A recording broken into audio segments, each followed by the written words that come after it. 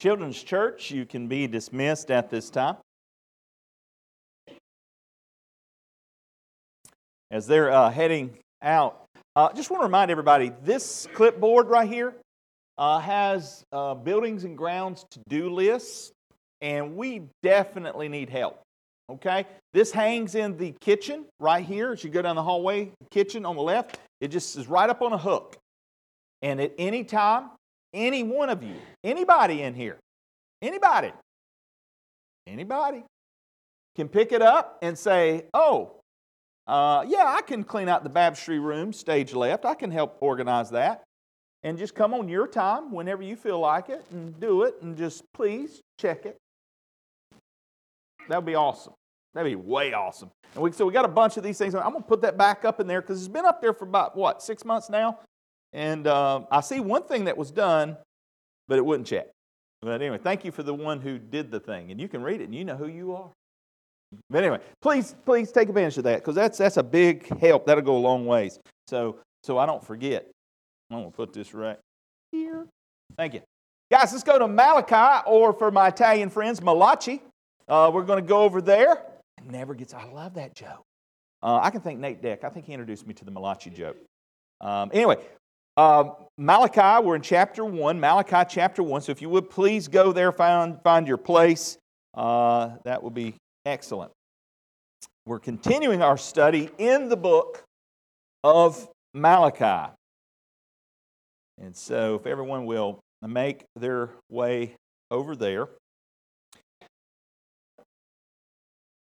I know it's been a few months now since we celebrated Thanksgiving. And, Thanksgiving's sort of that goal for me. My wife and I would kind of ebb and flow out of these. We're gonna get back on the health kick for a season, and we're going to come off the health kick for a season. Thanksgiving's one of those we're coming off for the season. You understand what I'm saying? We usually try to pick it up at the beginning of the year. But Thanksgiving, everybody knows Thanksgiving is a lot of good food. This year I tried something new for Thanksgiving. I cooked the turkey, and we had this huge turkey. I mean, this thing was bigger turkey than me and Pastor Mark. I mean, that turkey was huge.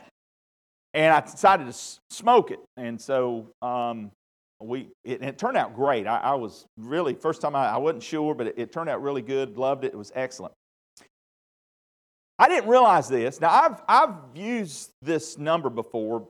How many of you realize that Butterball opens up a hotline during the holiday seasons? They hire a bunch of extra staff to take phone calls.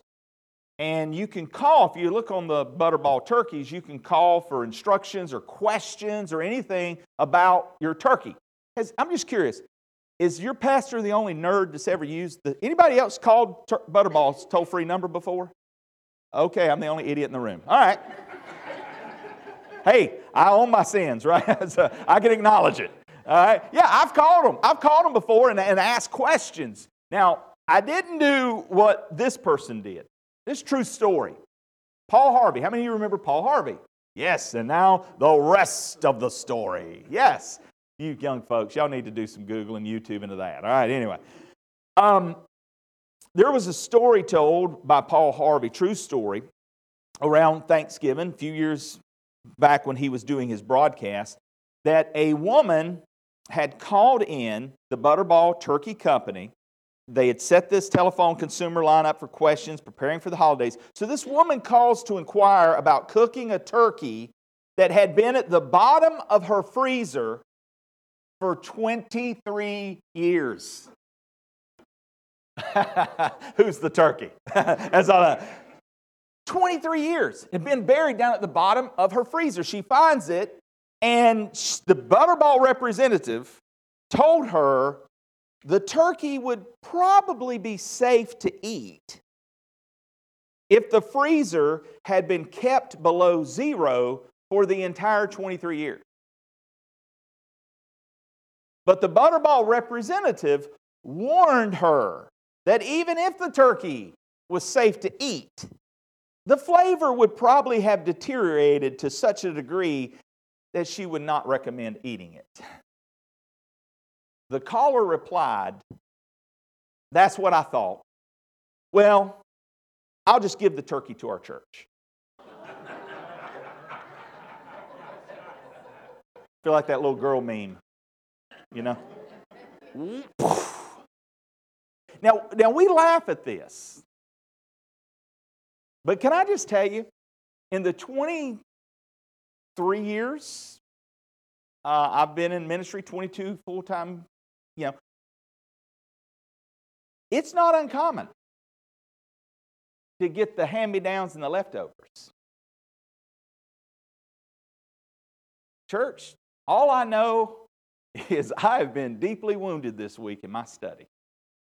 So I hope you brought your steel-toe boots today, because we're going to be talking about worship. And the truth is, I think a lot of us are giving God what we don't want and our leftovers and half-heartedness. And that's the truth. Now, we're not alone in that. We have an example in Malachi. This is what he's going to hit. And again, I'm not trying to fault. I'm not trying to make it. Look, if the Spirit of God lands on you, if the shoe fits, wear it. Don't try and kick it off. Believe me, I've been trying to kick it off all week, and it fits sometimes, right? It fits. And sometimes when it fits, we need to wear it. I've seen, we'll go to the cabinets. Somebody gave us that sardine can. I'm just going to donate that to the food pantry. I know I stepped on a lot of toes there. Yeah. Now, I eat sardines. I don't typically like to eat them. I'm not seeking them out in the grocery store, but I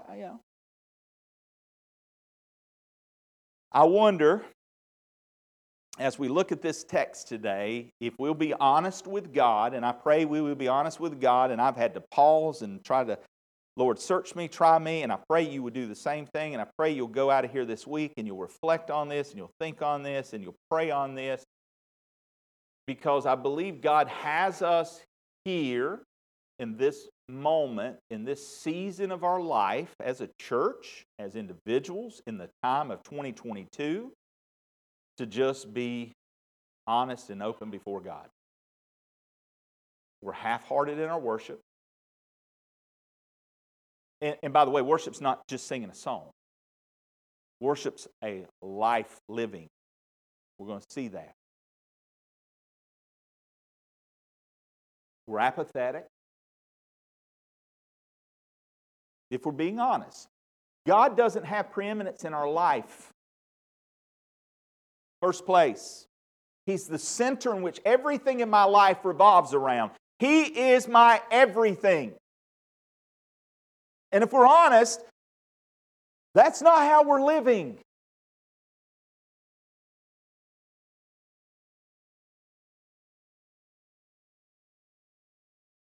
Malachi, the prophet, preacher, was sent by God to the people of Israel. They've been back in the land. They've been set free from captivity. They're back in their land. They've rebuilt their city. They've rebuilt their temple. They've rebuilt their walls. Things look good, seem good. But their worship had grown indifferent and cold and just going through the motions. So God, through His prophet, engages the people, His chosen people. And He begins to have these discussions. He'll make the statement, there'll be a dispute, a little back and forth. God has the final say, as God always has the final say. But that's the pattern through Malachi. Last time we spent 2 weeks talking about the phrase where God made the statement. He says right from the start, He says, I've loved you. I've loved you. And the people kick back and, how have you loved us? How have you loved us? And He responded with, you say, how have you loved us? Was not Esau Jacob's brother? But Esau I've hated. He said, yeah, Jacob I've loved, but Esau I've hated. Again, God answers the question, and we talked about this. If you didn't hear the message, go back and listen to it, because it seems kind of an odd answer when, well, how have you loved us, God? Show us, tell us, how have you loved us? Was not Esau Jacob's brother? Did I not love Jacob, which they're descendants of? They're the people group that were through the promised seed. By the way, what's happened to Esau and his people? Go read Obadiah. If you want to see what happened to the Edomites, we gave you the history. And the last Edomite, the Edomian, that we know because their name changed a little later was King Herod. And I read you the disgusting way in which he went out. You can't find on a map today the Edomites. Where are they at? God's kept His word. But you, Israel, you were blessed. You've been protected. You've been delivered. You're back in your land. Now, these Edomites in that time period, they're going to try and rebuild, but I'm going to squish it. Squish it? Wash it? Squishy? Anyway, my nickname for my daughter. Anyway. No, he says they're going to try to build, but I will throw down. Their territory is going to be called a territory of wickedness. And guys, we know because of our own sin nature, when we are born depraved. We are totally depraved. We are dead in our trespasses and sin. There's no good thing about us. Our hearts are desperate and deceitfully wicked. That's how we are. We're enemies of God. We're enemies. By default, by nature. We're born this way. And dead people can only do dead people things. And something miraculous must happen in order for us to understand God, to want to seek God, to want to pursue God. God must do something. And it's by the grace of God that He quickens us. He makes us alive. He breathes new life. He shares the good news, the hope that's found in Christ Jesus. He sends His only begotten Son into the world so that whosoever shall believe in Him shall not perish, but have everlasting life. That's an amazing grace. That is an amazing gift that God has given to mankind. And some will receive that gift, but many will reject. Many will come to Him in that day and say, Lord, Lord, as if they knew Him. But He'll say, depart from me, you workers of iniquity. I never knew you. And that's a tragic end, guys. That's a tragic unfolding, especially from people who with their lip service claim to know Him. But with their heart possession, there's no evidence that their life reflects an intimate relationship. And so this is a big warning for us. The Old Testament Israelites are given to us, the church, as an example, as God's chosen people. We can look back in history and see how God's people behaved and responded and reacted. And we can either learn from that and grow from that, or we can repeat that. And I'm afraid we may be repeating some of these things. Now, this section we're going to look at today, and the reason it hits awfully hard is because he's dealing primarily with priests in this section we're going to look at today. The priests of the day were neglecting their responsibilities. But not only will you see, there will be a couple of verses in 13 and 14, we get to the end, where you're going to see the people who are also not doing what they're supposed to do when it comes to our worship of God. And so we want to look at the text. And so if you would, please turn your hearts and attention. Today's message is entitled, Hallowed Be Your Name. It begins our reading in verse 6. But now, entreat God's favor, that He may be gracious to us. While this is being done by your hands, will He accept you favorably? Says the Lord of hosts. Who is there even among you who would shut the doors? So that, I'm sorry, let me go back. I skipped ahead. Start back in verse 6. Let me go here. Tell you what, if you guys will take over, I'll put on my specs. I can see. Let's look again. I'm sorry. Verse 6. A son honors his father, and a servant his master. If then I am the Father, where's my honor? Says God. Where's my honor? And if I'm a master, where's my reverence? Says the Lord of hosts to you priests who despise my name. Yet you say, in what way have we despised your name? You offer defiled food on my altar. But say, in what way have we defiled you? By saying the table of the Lord is contemptible. And when you offer the blind as a sacrifice, is it not evil? And when you offer lame and sick, is it not evil? Offer it then to your governor. Would he be pleased with you? Would he accept you favorably? Says the Lord of hosts. But now, entreat God's favor, that he may be gracious to us while this is being done by your hands. Will he accept you favorably? Says the Lord of hosts. Who is there, even among you, who would shut the doors, so that you would not kindle fire on my altar in vain? I have no pleasure in you, says the Lord of hosts, nor will I accept an offering from your hands. For from the rising of the sun even to its going down, my name shall be great among the Gentiles. In every place incense shall be offered to my name, and a pure offering, for my name shall be great among the nations, says the Lord of hosts. But you profane it, in that you say, the table of the Lord is defiled, and its food is contemptible. You also say, oh, what a weariness, and you sneer at it, says the Lord of hosts. And you bring the stolen, the lame, and the sick. Thus you bring an offering. Should I accept this from your hand, says the Lord? But cursed be the deceiver, who has in his flock a male, and takes a vow, but sacrifices to the Lord what is blemished. For I'm a great king, says the Lord of hosts, and my name is to be feared among the nations. Father, I pray that your name will be hallowed today. I pray that it will be spoken and lifted in such a way that you draw our hearts near. Lord, have your way with us today, that we might hear what the Spirit has to say. And please give us a heart of obedient response for your name.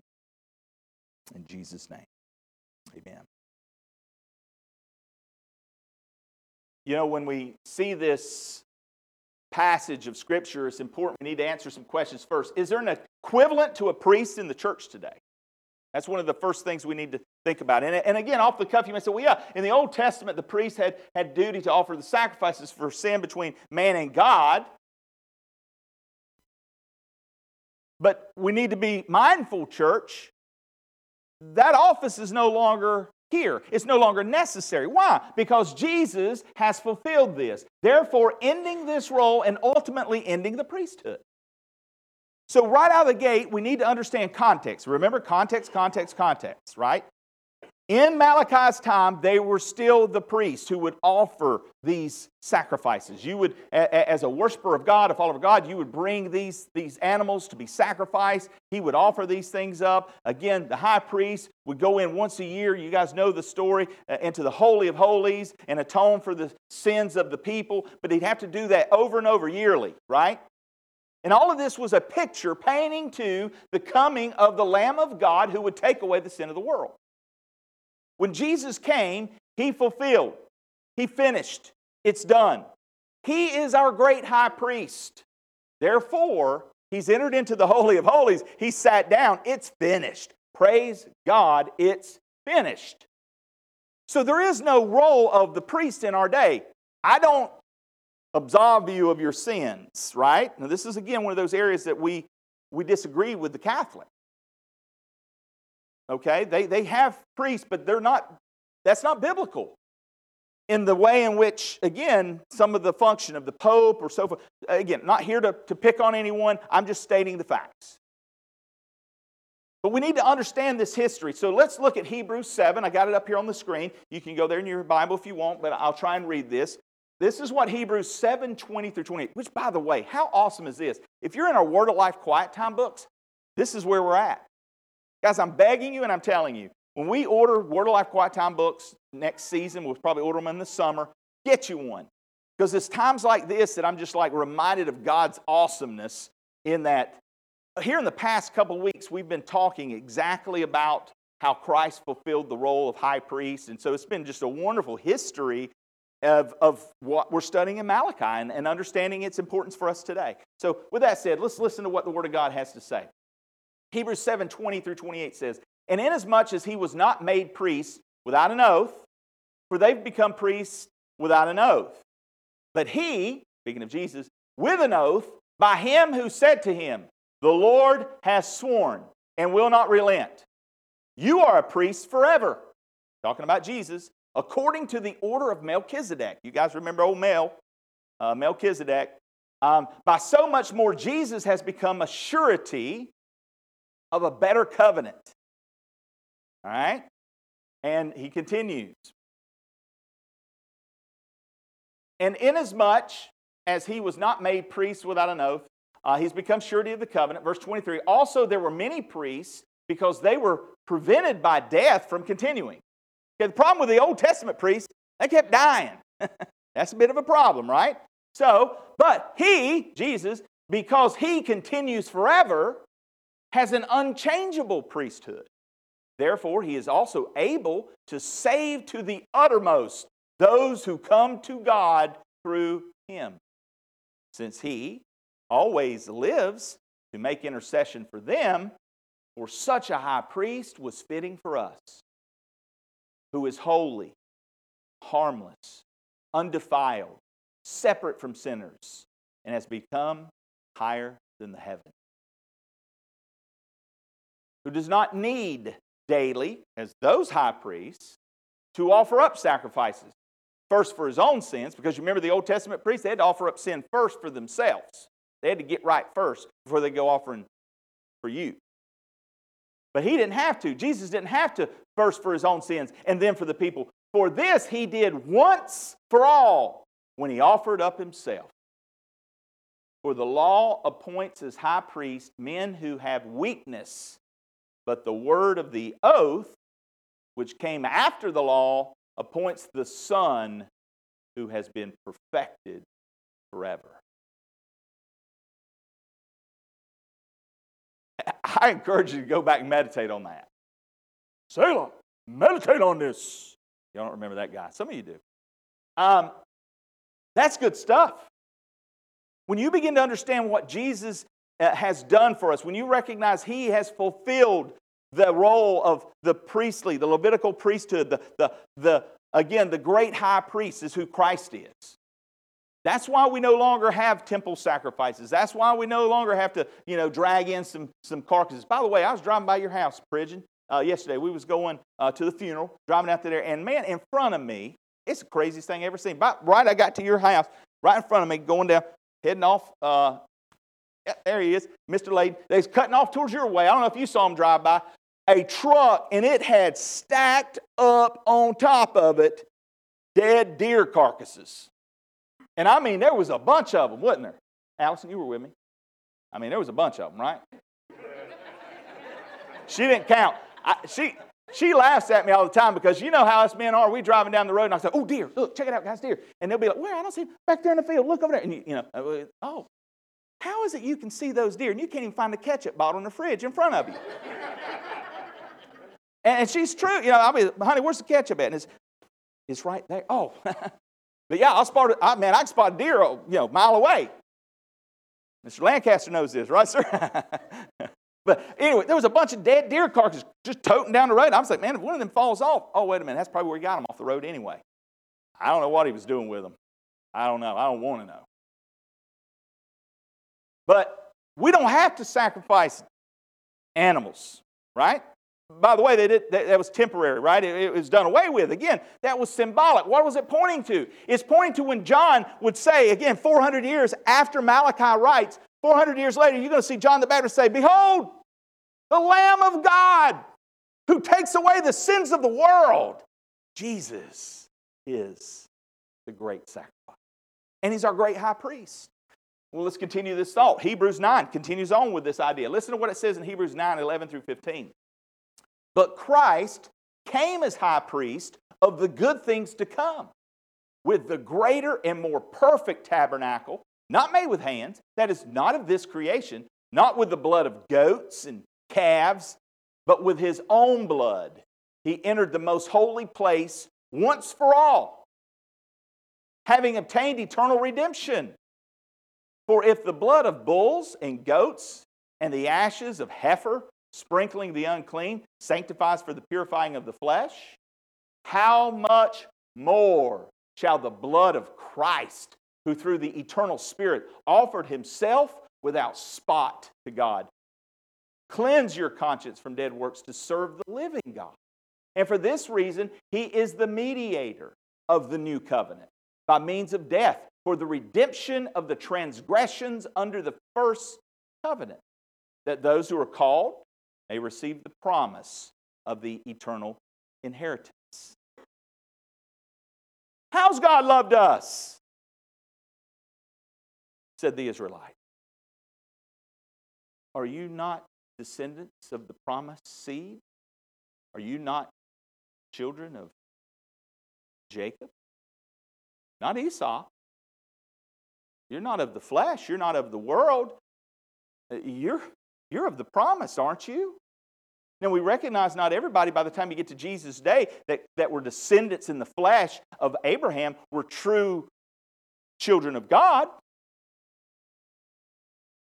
Jesus said, if you were of your father Abraham, the works Abraham did, you would do. Right? Again, there should be a belief system that flows forth from those children of promise. If we claim to be followers of Christ, if we claim to know Him, there should be evidence in our life that we are walking by the Spirit, not by the flesh. I didn't say this last time, but I should have chimed this one in closing out our last segment. You know, you recognize too when you look at the comparison of Esau, the first child, the firstborn, and Jacob, the secondborn. And I did mention about it's never the first birth, it's the second birth that counts. By the way, are you in the first Adam or are you in the second Adam? Because through the first Adam came death. Through the second Adam comes life. Amen? And so again, Jesus becomes our high priest. He sacrificed once and for all. It's done. It's finished. And so, again, I understand in Malachi's day, the priests were offering bulls and goats and these type things, and that's important to the context of where we're going in this study. Now, there are some roles similar for us today. So, in other words, we need to understand the history. Now we need to understand where we're at today so we can get some application for you. So what does it have to do with me? We're getting there. Hang tight, Dynamite. All right? There are some similar roles. Pastor, overseer. All right? We are responsible in shepherding the flock. We are responsible. We make our livelihood by God's people. Apart from God's people, I'm dependent upon you guys. The priests were in their day. So there's some similarities. They were tasked with the responsibility to teach the Word of God. That's a responsibility that elders and pastors have. So there are some similarities in that. And this is, again, why us pastors, Dean and Pastor Mark, myself, we need to pay close attention when we find these kind of situations in the Old Testament. But the New Testament, church, need to hear this one, also points out to us all as believers the following truths. Listen to what Peter has to say. 1 Peter 2:5 says, you guys, church, those of you who put your faith and trust in Christ, guess what you are? You're a holy priesthood. That's who you are. You are called to be a holy priesthood. So when I read in the Old Testament a priest, and I know the New Testament identifies me in Christ as a holy priesthood, there's some application I can find there, is there not? I need to be thinking through these things. And so we see that. He says, you also, as living stones, are being built up, a spiritual house, a holy priesthood, to offer up spiritual sacrifices acceptable to God through Jesus Christ. You see, we're not going to fulfill these things in our flesh, guys. You're going to get tired, you're going to get wore out, when you try to do ministry in your strength. You can't. But when you yield your members, your body, to Christ through the Holy Spirit, and He empowers you to do what He's called you to do, and that is to serve and to love one another, then we're able. And that builds up others. It edifies the church. It grows the church. He says you're a royal priesthood. 1 Peter 2:9. He says, but you are a chosen generation. Again, think about the application. Jacob I've loved. We talked about predestination. We're talking about how you were chosen before the foundation of the world. We talked about these things. He says to you here, you're a royal priesthood, you are a chosen generation, a royal priesthood, a holy nation, His own special people, that you may proclaim, what are we supposed to be doing, church? That you may proclaim the praises of Him who called you out of darkness into His marvelous light. That's good stuff. Guys, I don't know about you, but God called me out of darkness. Oh, my soul, you don't know how dark it was in the places I've been and where I've come from. Praise be to God. I mean, it's been a while, and I probably at some point do need to share my testimony again, because I recognize we've got new faces here and a lot of folks. But I am telling you guys, it was a road to Damascus for me. I mean, I was a full-on enemy of God. I was in riotous living like the prodigal son, like you could not imagine, when God arrested my heart. And it was a fearful, scary, traumatizing awakening. And God knew that's what I needed to get my attention. And I'm so thankful that He chose mercy and grace instead of what I deserve. Because I should have stepped into eternity in that moment in my life when He arrested my heart and soul. And if I'd have stepped into eternity, I would have stepped into hell. And so I recognize that saving grace, and that He's called us out of darkness into His marvelous light. To proclaim His praise, to tell others, to not just, worry about me building my kingdom or getting, my stuff done that I need to get done. We got a mission, and it's God's mission. So, He says this about the whole church, Revelation 1:4-6. John, to the 7 churches which are in Asia, grace to you and peace from Him who is and who was and who is to come, and from the 7 spirits who are before His throne, and from Jesus Christ, the faithful witness, the firstborn from the dead, and the ruler over the kings of the earth. To Him who loved us and washed us from our sins in His own blood, and has made us kings. And what? Priests. Who is God and Father. To Him be glory and dominion forever and ever. Amen? Church, that's who God says we are. So when we read Malachi here in a little bit, we need to reflect on, just because, hey, I'm not offering lambs and goats, this doesn't apply to me. It applies to every one of us. It absolutely does. In the way of application, we can glean principles and truths that we find there to fit our feet, if you will. But we also need to know this, because the priests had access, right? The priests, and the high priest especially. So our access through our high priest tells us this, Hebrews 4:16. Let us therefore come boldly to the throne of grace, that we may obtain mercy and find grace to help in the time of need. Why can we go into the Holy of Holies in our prayers? Because our great high priest is Jesus Christ. The veil is rent. It's torn from the top down. The old temple, remember when that happened? Jesus was making a statement. And we now, believers, have access because of who Christ is. Christ is our high priest. He lives every day to make intercession on our behalf.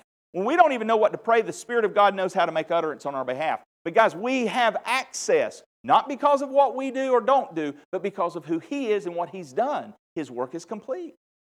It's finished. And that ought to embolden us in our witness. That ought to embolden us in our prayer life. It ought to wake us up, church, to proclaim His praises. To be the people He set us apart to be. So, that's the background. Are there some similar roles? Absolutely, there are. But let's take a look at the points here in our study for today.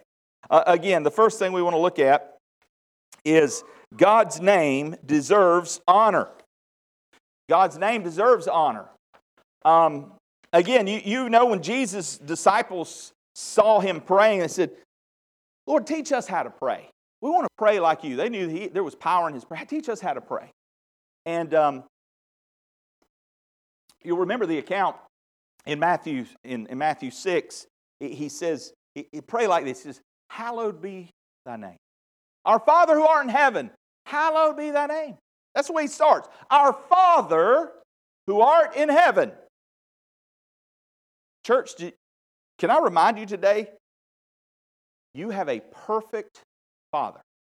I don't know what your earthly father was like. He may have been a louse. He may have been no good. He may have been awesome.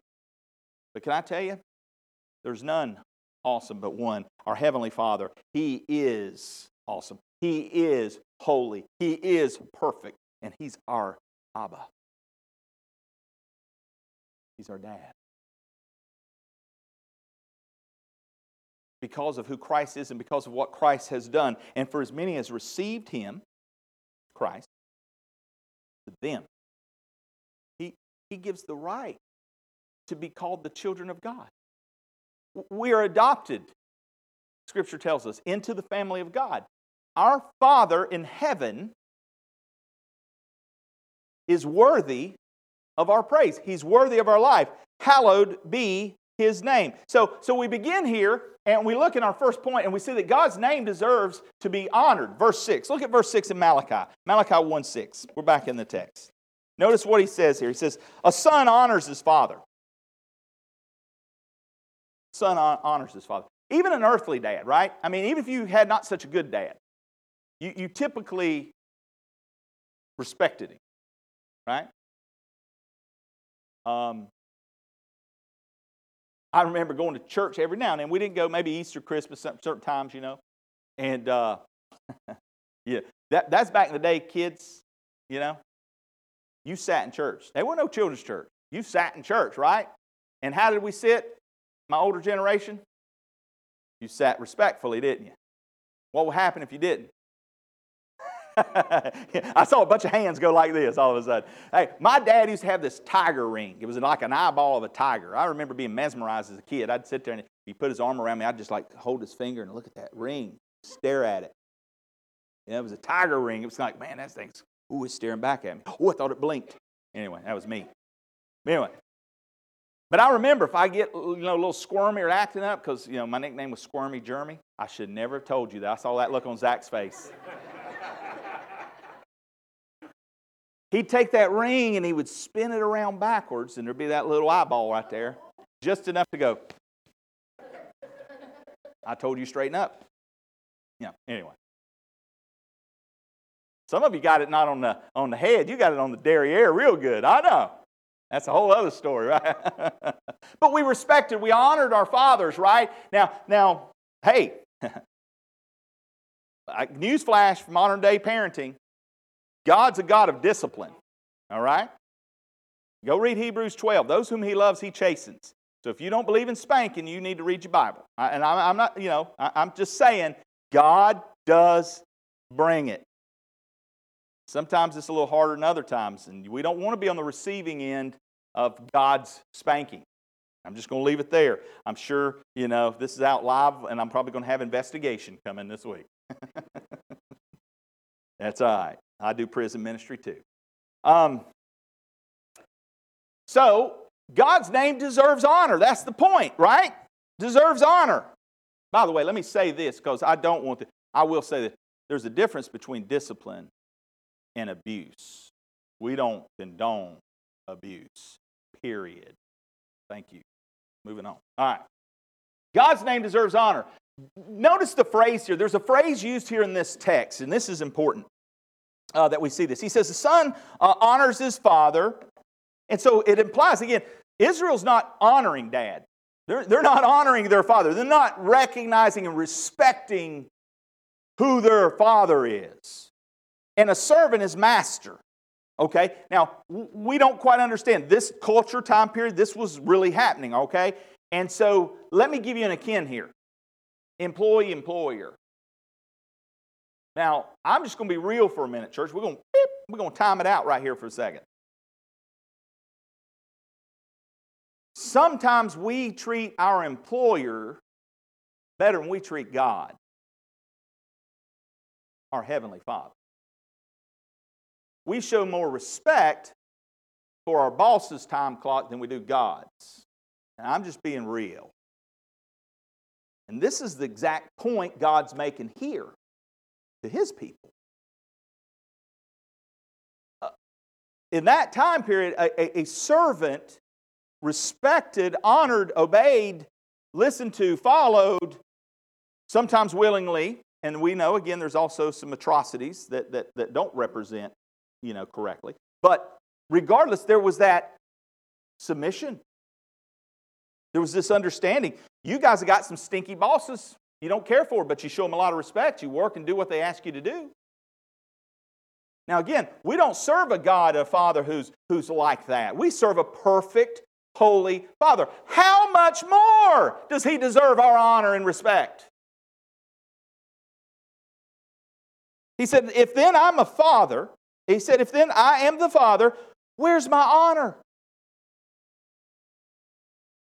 This is God asking. And let Him ask our heart that. You say, I'm your Heavenly Father. Church, we say this. We say He's our Heavenly Father. Where's His honor?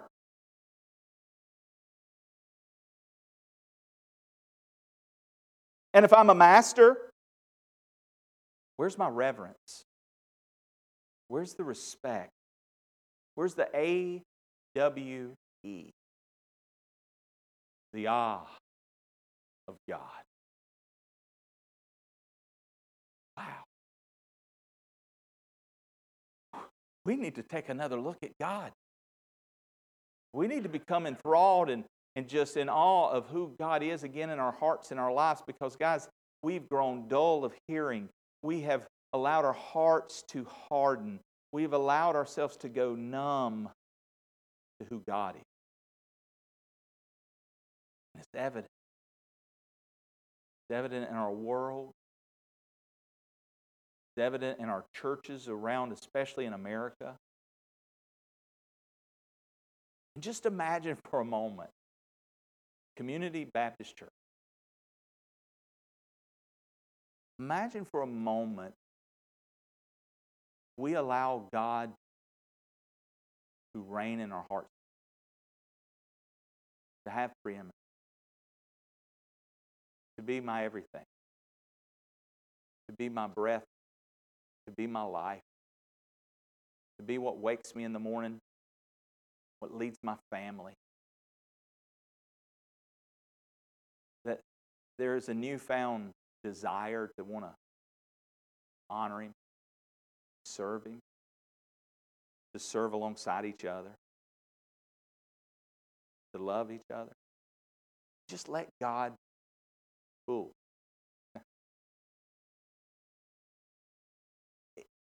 If we return to that, will His name not be glorified?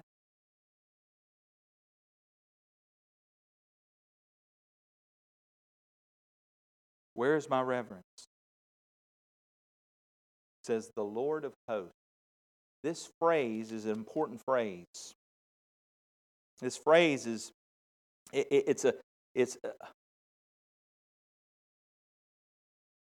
first off, let me say this. He's making a serious charge here. Okay?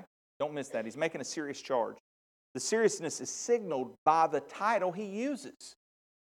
He uses the title here. He's used Father, but He's using a different title here. The title He's using here is Jehovah. It's Lord of armies. It's the Lord of hosts. The heavenly armies, the Lord of hosts, is a judgment title, meaning that God has all the heavenly and earthly armies at His disposal to judge the people. Russia's sitting at the door right now, getting ready to invade Ukraine, probably already has, some of it's begun. Guys, do you not recognize that when He uses this phrase, God uses this phrase, He's reminding His people, just like you were carried into captivity by the Babylonians, just like the Assyrians have taken you away. I am the Lord of armies, the heavenly realm and the earthly realm. And I have at my disposal anything, anytime that I desire to get my people to where my people need to be. I look at where we're at, guys, and it's clear the hand of God has been lifted. We aren't waiting for judgment of God in America. We are in it. And I'm not talking about a great tribulation period. I'm just simply talking about when we look at the people of Israel in the past, God's chosen people, God does things at various times in various ways to get their attention, to get them to where they need to be. And don't think that that's not happening in our day. God would have to apologize to His people of the past. We are His chosen people today, in that we represent God. We are His high priest, or not His high priest, we are His priests. We are His representatives. We are the holy nation. We are the ambassadors for Christ, the kingdom we represent. And if we're not representing, God can use whatever He wants to get our attention, to get us back to where we need to be. This is what He's telling the people of Israel. And He's reminding them with this title.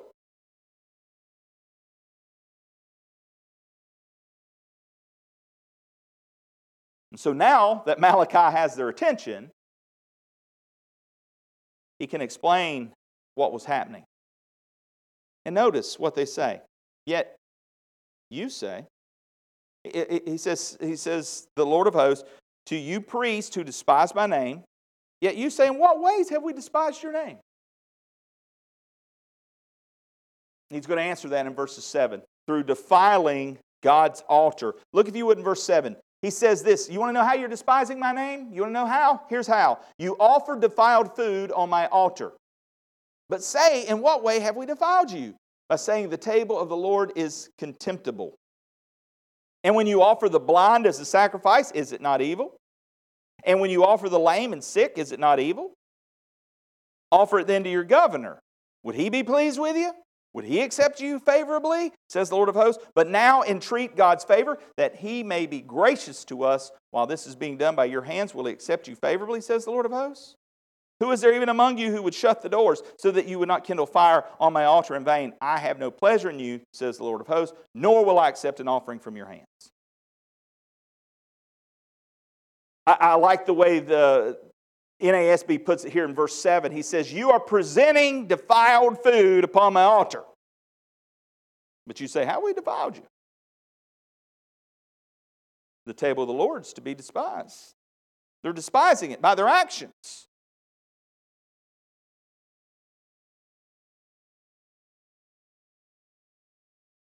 They knew better. They were taking these half lame and blind and crippled and sick. Why is that a problem? How's that defiling? Think about it, church. What is the sacrifice supposed to represent? Say it. Your best. Why? Why does it need to be that without blemish? Why is that important? Why is that significant at this time in the Old Testament? Why is that important? All these, yes, it's pointing to Christ. It's pointing to Jesus.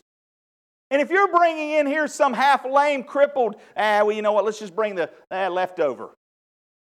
I'm not going to take the prize of my pack. I'm going to take this one. This one's not doing so good. It's going to die anyway. They're going to just kill it. I might as well. We justify it. But guys, you forget what it's representing. It's representing the Lamb of God who takes away the sins of the world. Christ is not with blemish. He is without blemish. And so what these people were doing is defiling the very message of God. They're defiling the very good news of Jesus Christ. Because if you and I do not have a blameless Lamb of God, you and I are in trouble. We need a perfect sacrifice to appease a perfect God. And so when these people, and again, these are just simply foreshadowings. The sacrifices were simply foretelling of the coming of Christ. And so if we're marring that message with any old thing does, guess what it ends up doing? It defiles the name of God. And church, when you and I live our life in such a way that, we'll just give them the leftovers. We'll just give them what's done at the end of the month. We'll just, and we live our life through worship in the same manner that they are, we are defiling the name of God by which we've been called to. And that's a problem. We're defiling God's altar. And that's what was happening with the priests. They were presenting such marred sacrifices. Go ahead, beg God to be merciful to you. But when you bring that kind of offering, why should He show you any favor at all? Asked the Lord of Heaven's armies. Oh, you want God's blessing on your life, but we're going to treat God this way? Malachi 1:10 in the CSB says it this way: I wish one of you would shut the temple doors so that you would no longer kindle a useless fire on my altar. I'm not pleased with you, says the Lord of armies, and I will accept no offering from your hand. You know what He's saying? He says, you know what, church? We just need to close the doors. We just need to go home.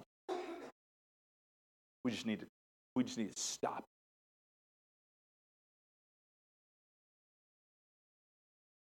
Because we're just going through the motion.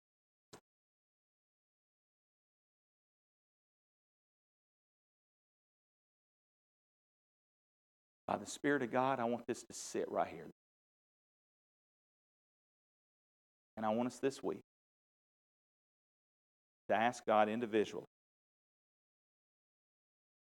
as His holy priesthood, as a royal nation, God, how am I defiling you? Change my way. That my worship might be pleasing.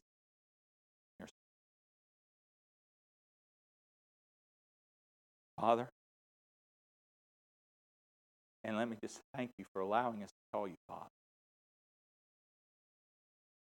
You are worthy of our praise. You are worthy of our lives. Forgive us. Search us this week, Lord. Let us have some alone time with you. Let us do some soul searching. And I pray, please, don't let the enemy pluck this away. Guard our hearts. The seed sown today would find fertile soil. It would find a place to grow. And Lord, that we would be honest before you and lay our sins at your feet. Be the people you've called us. Have your will and your way in us today. And Lord, I pray if there's someone here today or someone watching online listening does not know you as Father. They've never been born again from above. I pray that the wind of the Spirit of God would blow as He sees fit, that it would search the hearts of every listener, and that it would find that heart that needs to hear this message of hope. God loves you. He demonstrated that love while you were still in your sins. Christ died for you. You see, Christ is a fulfillment. Only Christ can do the work that you and I can't do.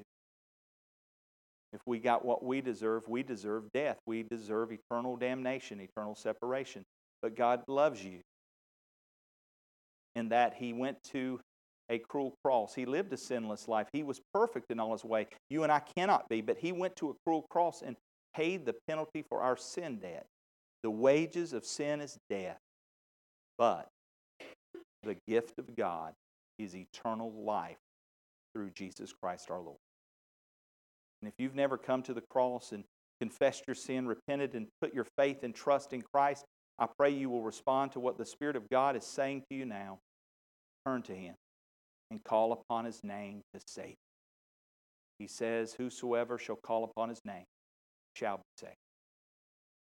So if the Father's drawing you, hear His voice. Surrender today. Lord, help us as we go from here to be your ambassadors, to be your light. And thank you for the wonderful time together today in your presence. We give you the praise in Jesus' name. Amen. Thank you, guys. See you, Lord willing, Wednesday night.